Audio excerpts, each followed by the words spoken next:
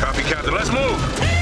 ABC Thursdays. Firefighters, we're family. Station 19 is back for its final and hottest season yet. The subject has explosive chemicals. With fiery romances. You're the love of my life. And Andy is finally in charge. I'm going to be the best damn captain the station has ever seen. Station 19. All new Thursdays, 10/9 Central on ABC and stream on Hulu. With Lucky Land Slots, you can get lucky just about anywhere. Dearly beloved, we are gathered here today to... Has anyone seen the bride and groom? Sorry, we're here. We were getting lucky in the limo and we lost track of time. No, Lucky Land Casino, with cash prizes that add up quicker than a guest registry. In that case, I pronounce you lucky. Play for free at LuckyLandSlots.com. Daily bonuses are waiting. No purchase necessary. Void where prohibited by law. 18+. Terms and conditions apply. See website for details. The following podcast contains explicit language.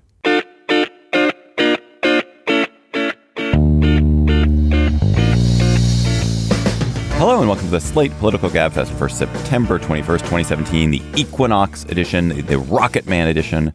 I am David Plotz of Atlas Obscura. I'm in New York City this week, and we're taping a day early because of the Jewish New Year holiday, which Emily and I will be observing tomorrow, which means Rosh Hashanah.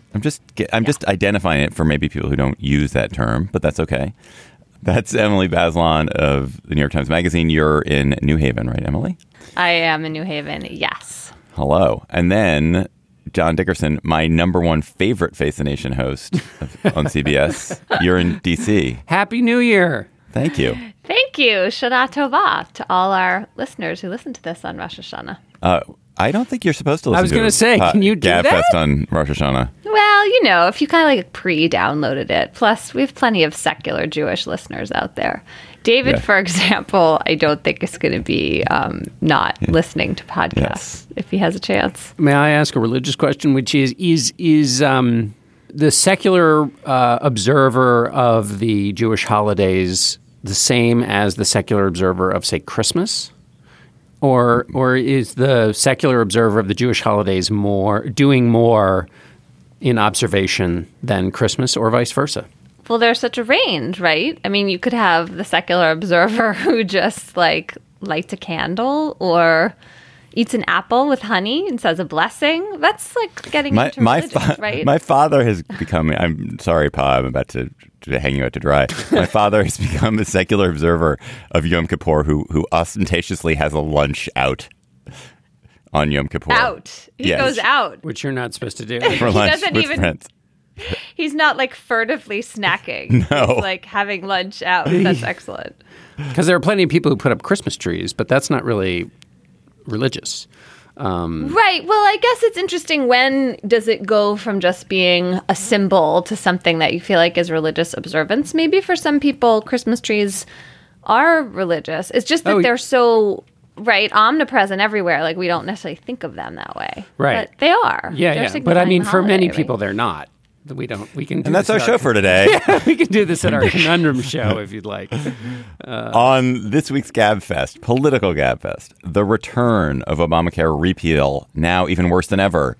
Will the Senate sneak through the Graham-Cassidy bill? Then what is Bob Mueller up to? How will his shock and awe prosecutorial tactics affect his investigation of the Trump campaign's potential collusion with Russia? Then President Trump's unusual speech to the United Nations. What does it mean for U.S. foreign policy? Plus, we'll have cocktail chatter. And of course, a reminder, we have two great live shows coming up for you. On October 25th, a Wednesday, at the Reskin Theater in Chicago, we will be doing a live Gabfest. Kim Foxx, the state attorney of Cook County, Chicago's #1 top prosecutor and a reform prosecutor to boot, is going to be our special guest for that show. It's going to be wonderful. Also, lots of other topics to discuss while we're at the Reskin Theater. Tickets are at slate.com/live for our October 25th show. And our annual Conundrum show we will be doing live in Boston at the Wilbur Theater on December 6th. That is always, some pig. I think we had that joke last year. When we I know, but I've realized it should be revived in some fashion. And we also have special guests for that show, which is that They Might Be Giants, the fabulous band is going to be playing with us. They'll open and be the house band for our conundrums. So get tickets for that also at slate.com/live. What's that date again, David? December 6th, the day before Pearl Harbor Day at the Wilbur Theater in Boston. Excellent. The Senate will probably shortly be considering the Graham-Cassidy bill to overturn the Affordable Care Act, or as the bill is known officially, the Are You Fucking Kidding Me? Not This Garbage Again bill, attempting to jam through this bill by September 30th with a bare majority under reconciliation, without a hearing, without a CBO score, with barely a text. That's what the Senate is up to. By many accounts, this is the worst of the Obamacare repeal bills that we've had, and there have been a whole bunch of them. But this is the worst of them for reasons we can discuss. Yet, John Dickerson, it seems like this is actually also the one that may be most likely to pass. Is that right? Well, I mean, only... Or are we being pearl clutching? No. I think, well, I guess it's possible to be both, which is to say that a party that is highly unified and under a lot of pressure to pass something, anything, is always very close to passing some kind of health care. If the rules are under reconciliation, they only need a simple majority. On the other hand, they only have 52 Republican senators, and therefore, even when there's all of that pressure, it's still very possible that something might not pass. So the things that Republicans objected to in BICRA, the last attempt by Republicans to replace, repeal, modify the Affordable Care Act, the objections are worse for this bill for those who voted against it than they were last time, either on the Medicaid side in terms of coverage, on the pre-existing conditions side in terms of guarantees for those who have pre-existing conditions, and on the regular order side. We focused a lot on John McCain last time. He has said that he wants to see regular order followed. There's no way they can follow regular order between now and the 30th of September. People might say somehow that it's been followed in some crazy way, but the point of regular order is to have input from all interested parties. You could even just imagine a Republican regular order where you had hearings and lots of people came in and gave you advice and counsel on what you're going to do. That hasn't happened. The second is that you get some information from CBO about what will happen with this piece of legislation. That won't happen. So there is no regular order here. So on the other hand, there's all this pressure. So that's where things stand. So, Emily, let's talk through some of the key provisions of the bill. Must we? Yes, we must. We must, because they're shocking. They're shocking. It's shocking. I agree. So you start, and then I'll indignantly interrupt you and add other ones. Go ahead. Please. Well, I mean, so the way this bill differs from the previous ones is by giving the states lots of, quote, flexibility. The reality of that flexibility is it comes with much less money. So if you take away many tens of billions of dollars, the flexibility you're giving the states is to figure out how to make healthcare cheaper, i.e. take it away from people, make fewer people eligible for subsidies. And then there's a cap on Medicaid, which means that all the problems with people losing their Medicaid coverage are going to come back just as they were there for the previous bills. And then there's this really complicated formula for how each state gets money, which means essentially that the blue states will be losers and some of the red states will be winners. But there are a lot of states, Ohio, Alaska, West Virginia, Kentucky, a couple others that have senators that have been uncertain about whether to support these draconian healthcare bills. And those states, too, would be punished. So when you look at this overall, I mean, look, you can't squeeze hundreds of billions of dollars out of government subsidies and paying for healthcare and wind up with the same number of people being covered unless you do something incredible to bring down costs. And there's nothing in this bill to bring down costs, though I suppose the Republican argument for it is that somehow the private market will accomplish that feat and premiums will be lower for some healthy and younger people. But, you know, really what we just see here is millions of people losing their healthcare coverage. The estimates, the sort of pre-CBO estimates are like 30 million people. Yeah, I mean, just to go a little bit more into some of those details. So immediately the funding would be about 13 or 14% less than what there is now. So there'd be immediately 13 or 14% less money available to help provide insurance for all these people who are getting insurance under Medicaid and Obamacare. Over time, that compared to baseline, it would drop to about 40% less. So just be massively less money available. on by Medicaid 2026, by right? 2026, yeah, and at 2026, the subsidies would end. Nothing. There would be zero, so it would effectively be an enormous cut in 2026. And on Medicaid, it would basically end Medicaid as an entitlement effectively by making it a block grant. States could have tremendous latitude about who they covered and for what, and could be quite draconian as a number of states has been about cutting people off the rolls if you miss a payment, cutting people off the rolls if you fail a drug test. So the availability of Medicaid as entitlement would be in severe danger. There'd be no mandate. So again, there'd be nothing to keep people in the markets. It is not clear that states would really have to protect pre-existing conditions that guaranteed issue might be at risk.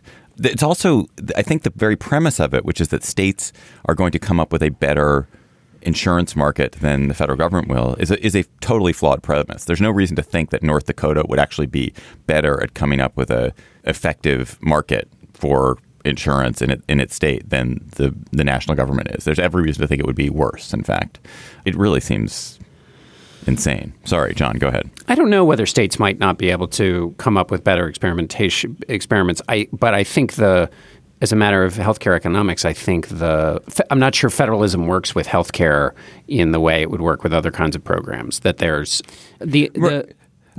sorry to interrupt you. I think what I mean by that is it's certainly like states like Massachusetts and Vermont and I think Kentucky, they've all done interesting state level experiments, but they're within pretty constrained rules. Like they have to do it. They have to make sure that their experiments meet certain sets of requirements about how much people are covered and what the safety net is. And I think what this bill takes away a lot of those guarantees and a lot of those requirements. Yeah.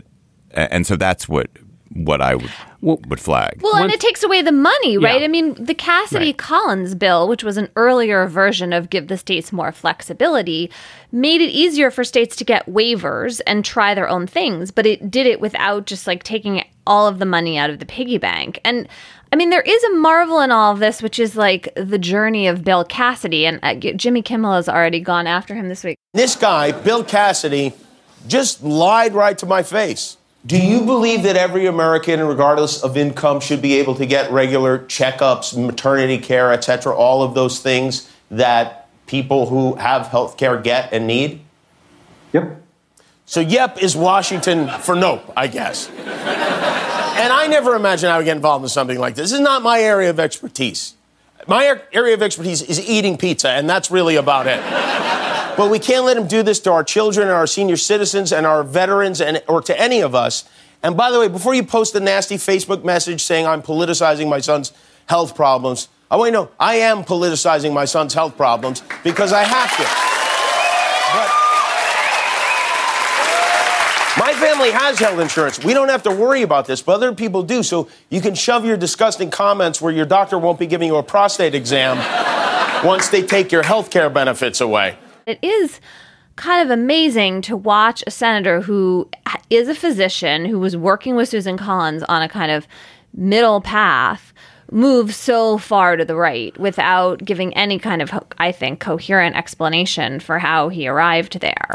We should also note that Senator Cassidy's argument for what will happen in Medicaid, his argument is you give states less money, but the flexibility will cause all these efficiencies. And so people on Medicaid will actually get more options and lower price coverage. CBO has specifically in at least one, if not two, of its assessments of previous bills totally shot through that theory. I mean, it says that this is not the way people behave, particularly people on Medicaid when it comes to now. So what's the balance of the evidence? You have a bunch of healthcare economists on the one hand at CBO who spend their lives studying how this kind of thing works. And then you have what's essentially just a theory on the other hand about the way the market will work. Both have theories. One is the result of years of training. The other is a person who, Senator Cassidy was a doctor and knows how to do medicine, but doesn't have the equal experience with the way the healthcare market works. And even if you decided, well, we're not sure who's right, even though I would argue that the weight of expertise on here is clearly on the side of CBO, there's nothing written into the bill or contemplated here that would prepare for an eventuality if Cassidy turned out to be wrong and the market didn't work this way. Not to mention the fact there are flaws in the bill, like there's no definition of the way states have so much latitude that unlike, say, the Affordable Care Act, where the terms were carefully defined, the terms are not defined here. So it's an incentive, even more of an incentive to what some people would call flexibility. Others would call basically shuttling people who are expensive and sick off the rolls. But there's no backstop here in case this doesn't work, in case the theory doesn't work the way they would like. There's nothing written in that says, okay, for those who are the most vulnerable who are going to be affected here, we've got a safety net in case our theory doesn't work out. Yeah. What's weird about it is it's not really a plan. It's very much a kind of repeal and hope. It's sort of like, we're going to repeal it. And, states, you develop a plan in the next 2.5 years. Like, you it's on you in 2.5 years. You just deal with it. It's your problem to solve. Sorry. Later. Goodbye. And here's here's 87 cents on the dollar to deal with it. Right. But as a political matter, I've thought for months that throwing this to the states would have some appeal because it breaks the national narrative of the destruction of the Affordable Care Act into 50 different little pieces that are going to be quite hard for the press to chase and for people to really understand and keep track of. I mean, that was the appeal, I thought, politically, of Collins Cassidy. This is like some, like half-eaten monster version of that bill where you have the, quote, flexibility without the money. One thing I don't understand, Emily or John, is I don't really understand why the Republicans are bothering with this. This is going to, if it passes, it's going to cause enormous amounts of outrage and disconcertion among the populace. Everyone has sort of baked in the fact that they failed at it. It doesn't seem to me that Republican disappointment about the failure to pass an Obamacare repeal is at a simmering, boiling, rage. I feel like they're doing this. They want to, meet the promise that they made 7 years ago. But people have already assumed that people already say they failed at it. And so people have almost moved on from this. And the idea that they would revive it and then maybe possibly pass such a terrible bill feels to me perverse and odd and not really worth it when they should just go ahead and pass their dumb tax cut. Well, it does seem like the sort of rise of the tax reform / tax cut, which we really, I suppose, should just call a tax cut, might make it less likely. But I guess my question for John about this is I can imagine two reasons. One is that there is a way in which the constant refrain of like their healthcare debacle, their failure, all of that is eating away at them, and they don't like those news stories, and they're not really headlines anymore. But that narrative is troubling to them. But the other thing I've been wondering about is whether, in some sense, there's a connection here to Trump reaching out to Schumer and Pelosi, where that puts the Republicans on their heels and makes them want to prove themselves to Trump, that they can also do something, and that there is a way in which Trump appearing to switch sides has actually been effective if you think that passing this bill is truly a victory as opposed to just like hanging a huge political problem around their necks.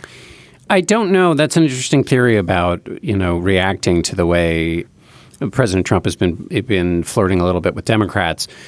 It could be this bill and the White House support for it. And by the way, we should mention the White House opposition to and House Speaker Paul Ryan's opposition to the bipartisan approach being put together by Lamar Alexander, Republican, and Patty Murray, Democrat, which is in fact going through regular order and is in fact, the bipartisan approach of a kind that's much closer to actual bipartisanship than even what's been talked about in the last couple of weeks. That approach is being sublimated to this Graham Cassidy. So that should be noted. I think just to David's point about people, I think there is rage in the Republican ranks that that Congress hasn't done anything. And I think they need more than just, even if the grassroots wasn't enraged, I think they need more than that in an off year where you've got a very unpopular president. You need people to be enthusiastic. And if Republicans can say, look, we gave more control to the states, that's from the hymnal. So it's not just that we did something, but we did something in keeping with one of the things people have heard about for a long time. I'd quote Pat Roberts, who's in Vox on Wednesday. They went to 9 Republican senators and asked them to explain what Graham Cassidy did. And this is what Roberts, Republican from Kansas, said. It's the last stage out of Dodge City. I'm from Dodge City, so it's the last stage out to do anything. Restoring decision-making back to the states is always a good idea, but this is not the best possible bill. This is the best possible bill under the circumstances. If we do nothing, I think it has a tremendous impact on the 2018 elections and whether or not Republicans still maintain control and we have control of the gavel. And then there's a little back and forth with the reporter, and finally Robert says, look, we're in the back seat of a convertible being driven by Thelma and Louise, and we're headed towards the canyon. That's a movie that you've probably never seen. The reporter says he's seen it. So Robert says we have to get out of the car, and you have to have a car to get into, and this is the only car there is.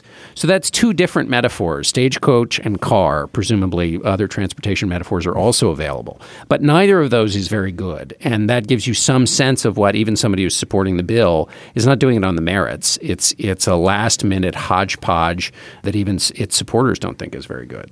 I mean, there is one other form of transportation available, and I don't want to leave this topic without talking about it, and that's the private jet.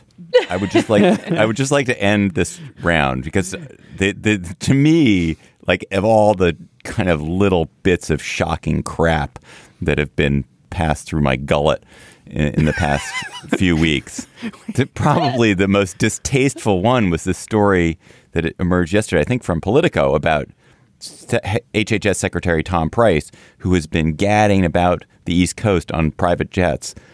It's just disgusting. It is disgusting. He took a $25,000 minimum private jet ride to Philadelphia from Washington, something where you could have gotten a train That's for a couple necessary. $100. Yeah, no less. A flight for $400, a bus, all of which would have gotten him there just as fast.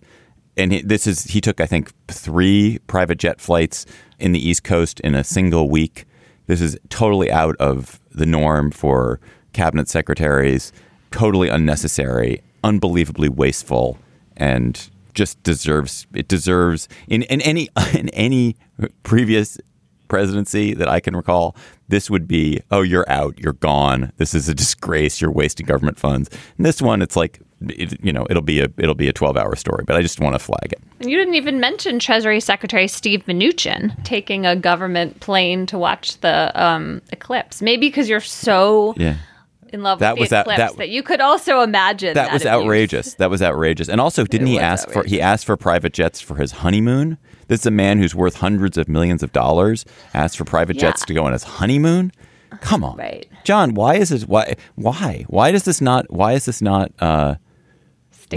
just gin up the outrage machine? It's because we already outraged about so many other different things. Yeah, I think that's probably true. Although the fact that you know about it is a little bit. I mean, there has been some outrage, but the bigger question is that the party that, and I just spent a lot of time going over the 1990 Budget Act, and conservatives have for a long time been furious about the waste, fraud, and abuse in government. And so you would think that this would raise some irritation on the part of people who are deficit and budget hawks, who see it not just, the symbolic nature of the fact that when people get into office, what they used to call Potomac fever in the George W. Bush administration kicks in. There was a memo they sent out to staffers at the beginning of the Bush administration that said, and it was actually quite a good memo, that basically said, don't ever get comfortable in your job because you work for the American people, and these perks that you will start assigning yourself are offensive to the people you work for. And it was a really good kind of, I don't know whether it really worked in the end, but these are two signs of things that that would seem to run afoul of that. Outrageous. Well, last question on this, John. If there's a vote on Graham Cassidy, when is it likely to take place? I think next Wednesday is what I read. I don't know whether that's. I mean, that might actually be flexible, but I think that's what I've heard. All right. We will, of course, have a Slate Plus topic for those of you who are Slate Plus members, an extra topic that we do every week. And this week we're going to talk about eavesdropping. When is it okay? Pegged to the hilarious story of the president's lawyer who was having a very loud conversation about very private presidential law business outside at a restaurant and was overheard by a New York Times reporter. If you are not yet a Slate Plus member, go to slate.com/GabFest Plus, become a member, and eavesdrop on our conversation about that. This episode of the GabFest is sponsored by SAP. First, the bad news. SAP Business AI won't help you generate cubist versions of your family's holiday photos. but it will help you understand which supplier is best to help you roll out your plant-based packaging in Southeast Asia, and identify the training your junior project manager needs to rise up the ranks, and automate repetitive tasks while you focus on big innovations so you can be ready for the next opportunity. Revolutionary technology, real-world results. That's SAP Business AI. CNN and the New York Times reported on movement in Robert Mueller's investigation into Russian interference in the 2016 election this week. CNN reported that Paul Manafort, the Trump campaign chairman for briefly during the campaign and Trump advisor, was surveilled twice under a FISA warrant, a Foreign Intelligence Surveillance Act warrant, both before the 2016 campaign and then again during its later stages and after the 2016 campaign and perhaps into the presidency of President Trump. The New York Times reported that Mueller has engaged in what they describe as shock and awe tactics for his investigation. In particular, he is putting the screws to Manafort. He broke into his house, picked the lock on his house to break into it and gather documents. He has been subpoenaing close associates and other aggressive tactics. Emily, what is Mueller up to, first of all? Well, I mean, it seems clear that Mueller is putting the squeeze on Paul Manafort, right? And so this could be about indicting Manafort. The Times reported this week that Manafort was told by federal agents that the government plans to indict him. And then there's also the question of what Manafort would give up about someone else in Trump's inner circle or Trump himself. I love all these quotes in the media about how Mueller's behaving more like he's going after, the mob or a crime syndicate than a kind of typical polite white-collar investigation where both sides agree to the scope of what a witness is going to talk about before they show up. It's just usually a bit more mannerly. And Mueller is casting that aside, and he's moving quite quickly to talk to different witnesses. And then there's, the sort of parallel push about Michael Flynn, who also seems to be the person we know is the most legally vulnerable. And again, I mean, from the beginning, it has seemed clear or that, one strong theory is that these are the people who are the most likely to make a deal that would cough up someone else of greater importance.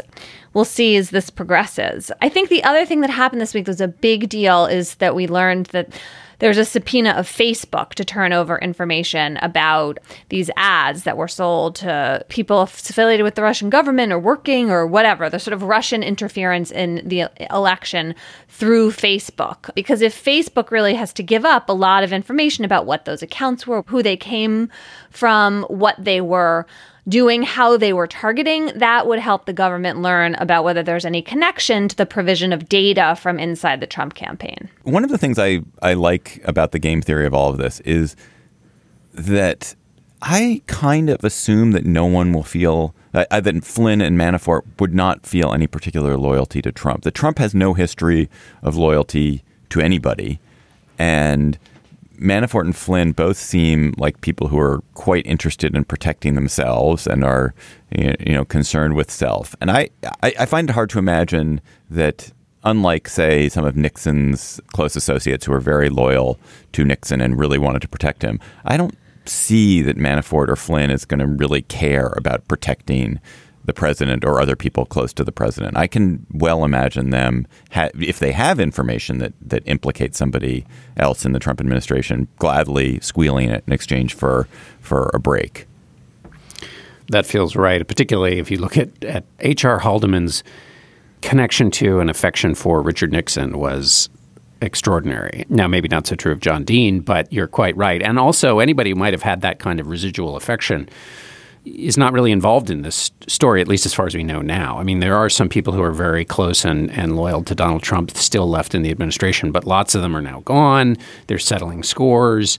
And also, I felt with the Manafort stuff that the reason they were picking the lock, and oh, by the way, there was a wiretap on Manafort for a long time, it seems, which means that when the judge was convinced to give the warrant that allowed the lock picking, we always thought since that happened, they must have had some good reason to be able to get that warrant. But now we know that they had possibly wiretaps. So, I mean, the reason was probably quite good. they can squeeze Manafort, and all the things that were done in the campaign were done with the view that they probably weren't going to win. So the kind of carefulness you would have under normal circumstances was probably well out the window. And it just feels like they've got, between Flynn and Manafort, two very good can openers to get the information from within the campaign and within the administration. Do you think, Emily, just because you're almost a lawyer, you're as close to a lawyer as we're going to get. Officially a lawyer, just never hire me to do anything. If you had to put a timeline on when you think there'll be some public news out of the Mueller investigation, do you get the sense like it's weeks away, months away, years away?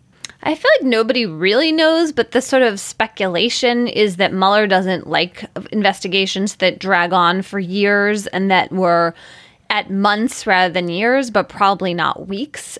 And one reason I say that is that he seems to have branched out into, different areas. There's the Russian meddling, Facebook-connected investigation. There's the obstruction investigation about the firing of Jim Comey. There are questions about business dealings going back years. I mean, there's 17 prosecutors working on this investigation now, which is a lot, but you're still talking about a lot of different paths to go down and leads to chase. So it seems to me like months is a good estimate. And the big question politically is it's going to be before or after 2018 elections.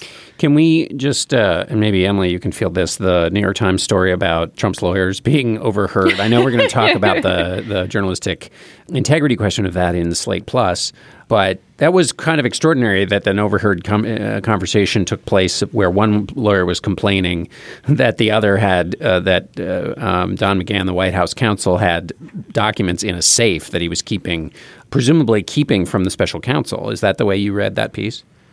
Don McGahn has different interests here than President Trump or than Ty Cobb, Trump's personal lawyer, because Don McGahn is protecting himself, but also he's protecting the role of the White House counsel. And so, look, if McGahn really wanted to keep those documents from the special prosecutor, he would burn them.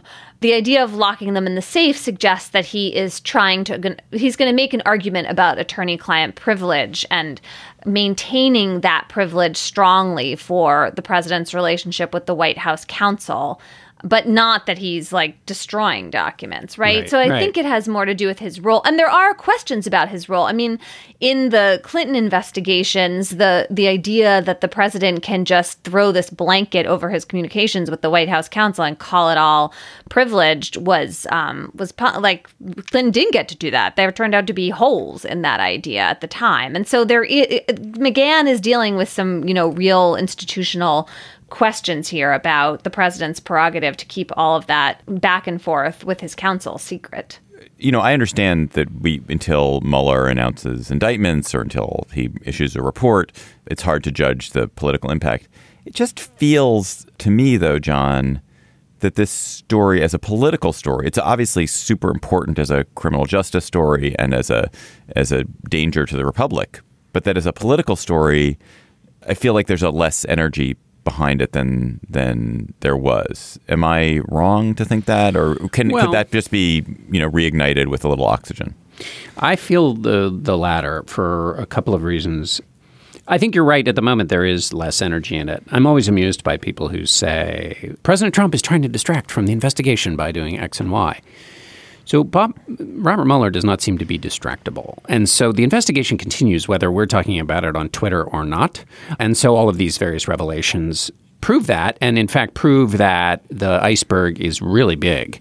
I mean, in other words, they're going back 11 years with Manafort. They're picking locks and coming in, before the sun has risen in the sky. There are new revelations about deals that Michael Flynn was working on in the White House and the way he used the White House job to help those foreign deals go along. So, Donald Trump could do anything he wants. It's not going to distract from this. I know that's not the argument you were making, but it's just an aside. I think that it has been out of the news in part because the news business has an attention deficit problem. And by the way, one of the things that's distracting is North Korea and Graham Cassidy, and those are important. But what we learned from the various little revelations is just how big and deep this investigation is. And so it seems to me that whenever it appears again, or when it appears in its final form, there's something there. Even, let's say, if no one gets indicted, it matters what his final, if nobody gets indicted, will he issue a final report or something? Even if he doesn't, there's going to be lots and lots of more information to come out. And even if it's not criminal, it's not going to be very flattering, I don't think. And I do think that does have some implications, although the Republican leaders in the House and the Senate have shown extraordinary loyalty to President Trump in the face of personal insult, things that he said, in Charlottesville and so on. So I don't think it'll crack up maybe the Republican Party, given the extraordinary closeness they've kept with him. But I do think it'll be politically, we'll have another several moments that'll be initiated by what Mueller's got. Okay, round two. Name something that's not boring. A laundry? Ooh, a book club. Computer solitaire, huh? Ah, oh, sorry. We were looking for Chumba Casino. That's right. ChumbaCasino.com has over 100 casino-style games. Join today and play for free for your chance to redeem some serious prizes. ChumbaCasino.com. No purchase necessary. Void where prohibited by law. 18+. Terms and conditions apply. See website for details. In an unusual 40-minute speech to the United Nations, the speech to the United Nations is one of those weird rituals of the presidency, which every year you forget, oh, yeah, the president has to go give some speech to the United Nations. But in an unusual 40-minute speech, President Trump outlined a very muscular view of the world. This week, he vowed to totally destroy North Korea if it messed with us or messed with its neighbors, calling Kim Jong-un Rocket Man to much glee and acclaim, and criticism, I suppose. He hinted very strongly that he'd pull out of the Iran nuclear deal. He said not a word about climate change, but a lot about American sovereignty and America firstism, and outlined a kind of view of the world in which nations kind of can pursue their own self-interest, except on the occasions when the United States decides that that nation's self-interest shouldn't be pursued, and then we have the right to go and mess with it. So I did think that it was a little bit too much made of Trump saying that we would totally destroy North Korea. John, your mumble there suggests you might agree with that. No, I agree, but I didn't want to interrupt your point. But I'm happy to if you're please. Okay. So why was too much made of this? I would like to hear the explanation of why. The president said, if we must defend ourselves and our allies, then we will destroy North Korea. That's been U.S. policy for 1 billion years. But defend ourselves presumably means if North Korea attacks. In theory, that is a more reasonable position relative to the previous positions of Democratic administrations than the president's previous position, which was that North Korea would see fire and fury of a kind mankind has not seen if it just merely threatens the United States again. So some people wrote it as if he said that they will be destroyed if they continue their nuclear program. I think that's a stretch from the actual language that he used. It was a pretty, hearing about the destruction of countries is still jarring in that set piece moment. What I was struck with, the respect to North Korea, and then I'll shut up, is that he put the onus for solving the North Korea problem on the United Nations. And he said, we're willing to act and we will if we must, but this is what the United Nations is for, and we'll see what it does. What he didn't do was say this is really all up to China. And that China, if it wants to be a diplomatic player on the world stage, should step in and deal with North Korea. He thanked China and Russia for what they had done so far through the United Nations. And the reason I think that's interesting is the North Korea story is really as much about China, if not more. And 2 positive signals have been sent towards China, presumably in repayment for what China has done so far. First, the president's going to go visit in November. A visit by an American president bestows a certain amount of prestige on the Chinese.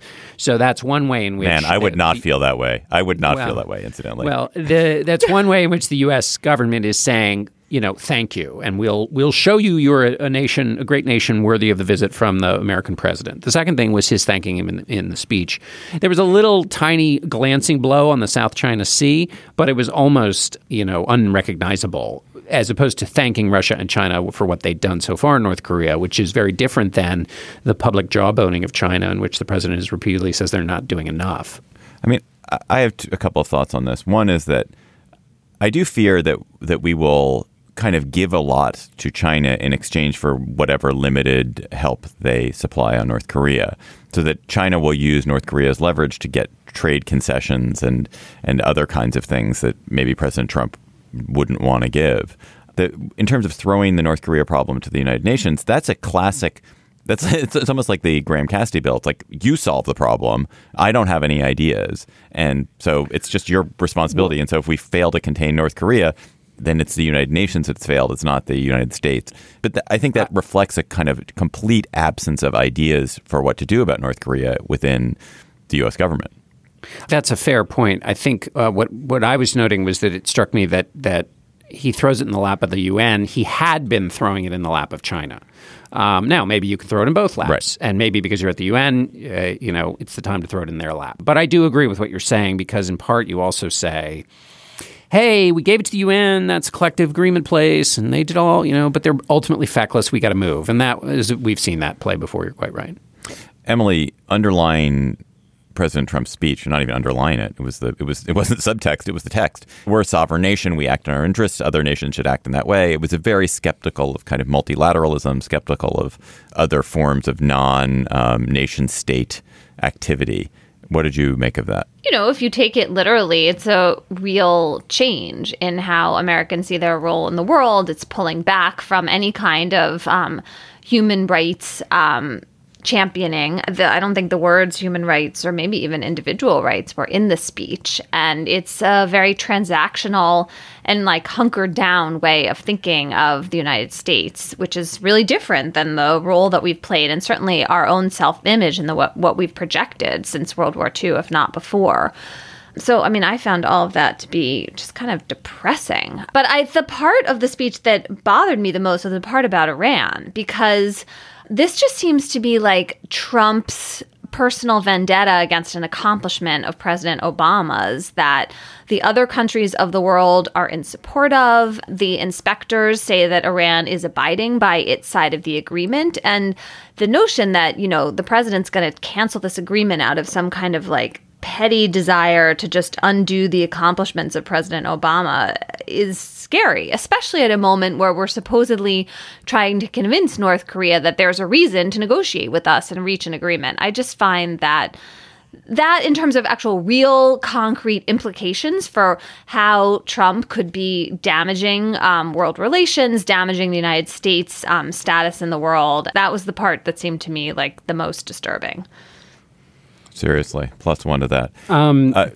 Just one quick note on the human rights. There was mention of human rights in the speech in which the president talked about the egregious human rights records of the countries that sit on the Human Rights Council. But what was striking about that was that it highlighted one of the main intellectual gaps in the speech. And unlike most Trump speeches in which we're encouraged not to take them literally, this is being framed by his administration as a part of the Trump worldview and vision.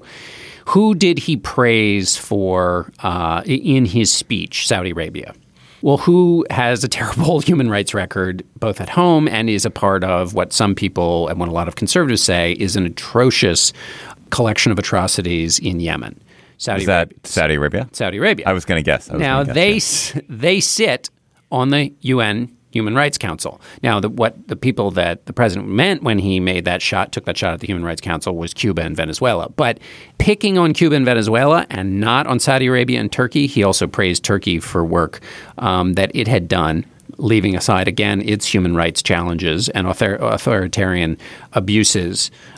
Which would include, I should note, The Hill has a story on Wednesday about the president calling the Turkish President Erdogan and apologizing to the president for the fact that 19 of his thugs were indicted for beating up protesters at the Turkish embassy. Now, Trump called and apologized for that? That's what Erdogan. Oh my God! That's what. Did you see that footage? It was shocking. That's what Erdogan said. The White House is denying it, but nevertheless, in the UN speech, the president praised Turkey. So, if you're somebody watching the speech who doesn't live in the United States, and you think, where is the United States on the human rights question? It seems to be highly transactional and therefore not terribly meaningful in terms of an elevation of certain immutable values that the global community should support.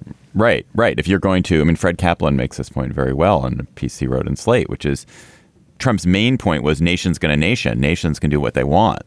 And then he picks out particular nations, Cuba, Venezuela, Iran, North Korea, saying, well, every other nation can kind of do what they want. But you guys, you're committing human rights violations. You're doing things which are endangering us. So we have the right to act against you. It's a hypocrisy and intention. But I suppose it's the same hypocrisy and intention that we always have. You support your allies and you find ways to justify them and undermine others. Right. Although it's the frame of sovereignty and patriotism for each country. And when the president says every UN country should ask, what's the patriotic thing to do? Well, in North Korea, you know what the answer is? Build a big missile that has nuclear capability. So that's totally at odds with the other message of his speech with respect to North Korea, Iran, Cuba, and Venezuela. So intellectually, as a speech, it was at war with itself. Well, better to have a speech at war with itself than us at war with others, but we'll leave it there. Hey, Jon Favreau here. There's no shortage of political takes in 2024, but quantity doesn't cut it. We need a better conversation about the latest biggest election of our lives. On Pod Save America, me and my co-hosts cut through the noise to help you figure out what matters and how you can help. Every Tuesday, Wednesday, and Friday, Pod Save America is breaking down the political news that makes us laugh, cry, and snap our laptops in half. Expensive year for laptops. Make sure to check out new episodes of Pod Save America on your favorite podcast platform or our YouTube channel now. If you want to understand what is happening in the United States right now, you really need to understand what's happening with the courts, the law, and the Supreme Court. The battle between democracy and whatever this cage match is that we're witnessing, it's going to be won and lost at the ballot box, but it's also going to be won and lost in the courtrooms. I'm Dahlia Lithwick. I host Slate's legal podcast Amicus, and we are doubling our output, bringing you weekly episodes from here on in, because how else can we keep an eye on the many trials of Donald Trump, the conservative legal movement's assaults on our rights, the Supreme Court's latest slate of environmental gutting, gun safety eviscerating cases on the docket. So follow Amicus wherever you get your podcasts. New episodes dropping every Saturday morning. Let us go to cocktail chatter. When, Emily Bazelon, you are contemplating the latest news from Washington, the latest news from the world, and you're pouring yourself 3 thumbs worth of your favorite alcoholic beverage, what will you be chattering about to Mr. Bazelon? You mean when I'm drinking my Manischewitz? Exactly. I am, as we've talked about sometimes on the show, I'm especially sensitive to any indication that the federal government is suppressing information. And so I was alarmed by a story this week in the Times by Julie Davis and Samini Sengupta about the Trump administration rejecting and not releasing a study by the Department of Health and Human Services that found that refugees brought in $63 billion more in government revenues over the last 10 years than they cost.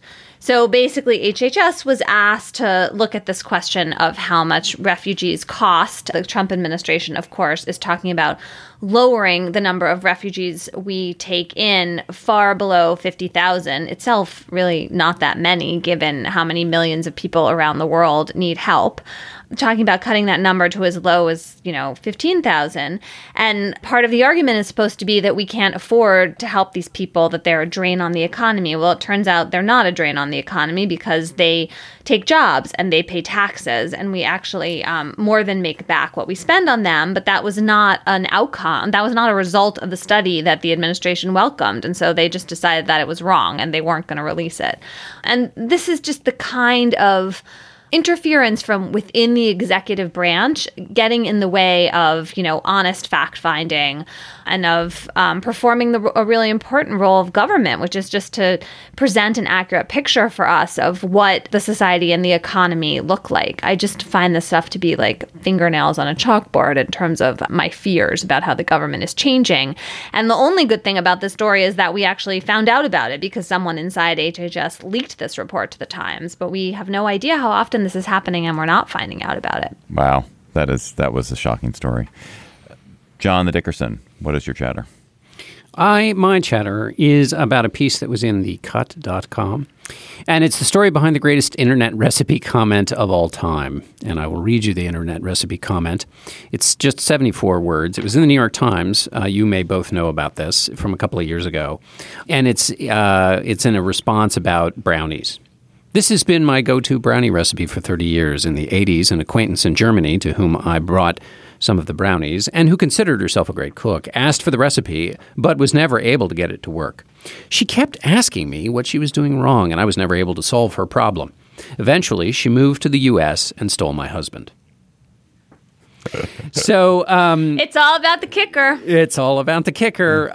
Now, anyway, what the cut does is it goes and gets the backstory. And so I don't want to spoil it for you, but I somehow had not heard about this comment. So it was a fresh discovery for me. I was interested and amused to see the little story behind it.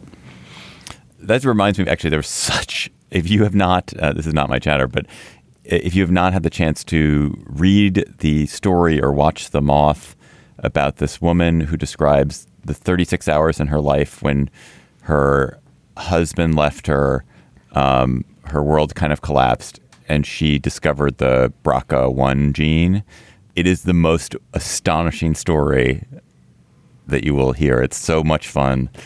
You just look for like BRCA and, 36 hours or something. We'll try to post a link to it. It's such a joyful little backstory of a terrible and yet wonderful episode in someone's life. My chatter is very much up your alley, John, which is it's actually a chatter I've been sitting on for months. It was a thing I saw in Jason Kotke's wonderful blog, kotke.org, months ago. And it is a short video called 7 Ways to Make Yourself Miserable. And somebody named CGP Grey shares 7 tactics to maximize your misery. And these 7 tactics are to stay still, screw with your sleep, maximize your screen time, use your screen to stoke your negative emotions, set vapid goals, pursue happiness directly, and follow your instincts. And it's just about how each of those things undermines you and damages you. With the internet so filled, with the world is so filled with people telling you how to be happy, it's very good to get people telling you how to be miserable, because it's actually sometimes easier to avoid the things that damage you than to pursue the things that make you happy. And I strongly endorse the ideas presented in this. And I certainly, like, number one, stay still.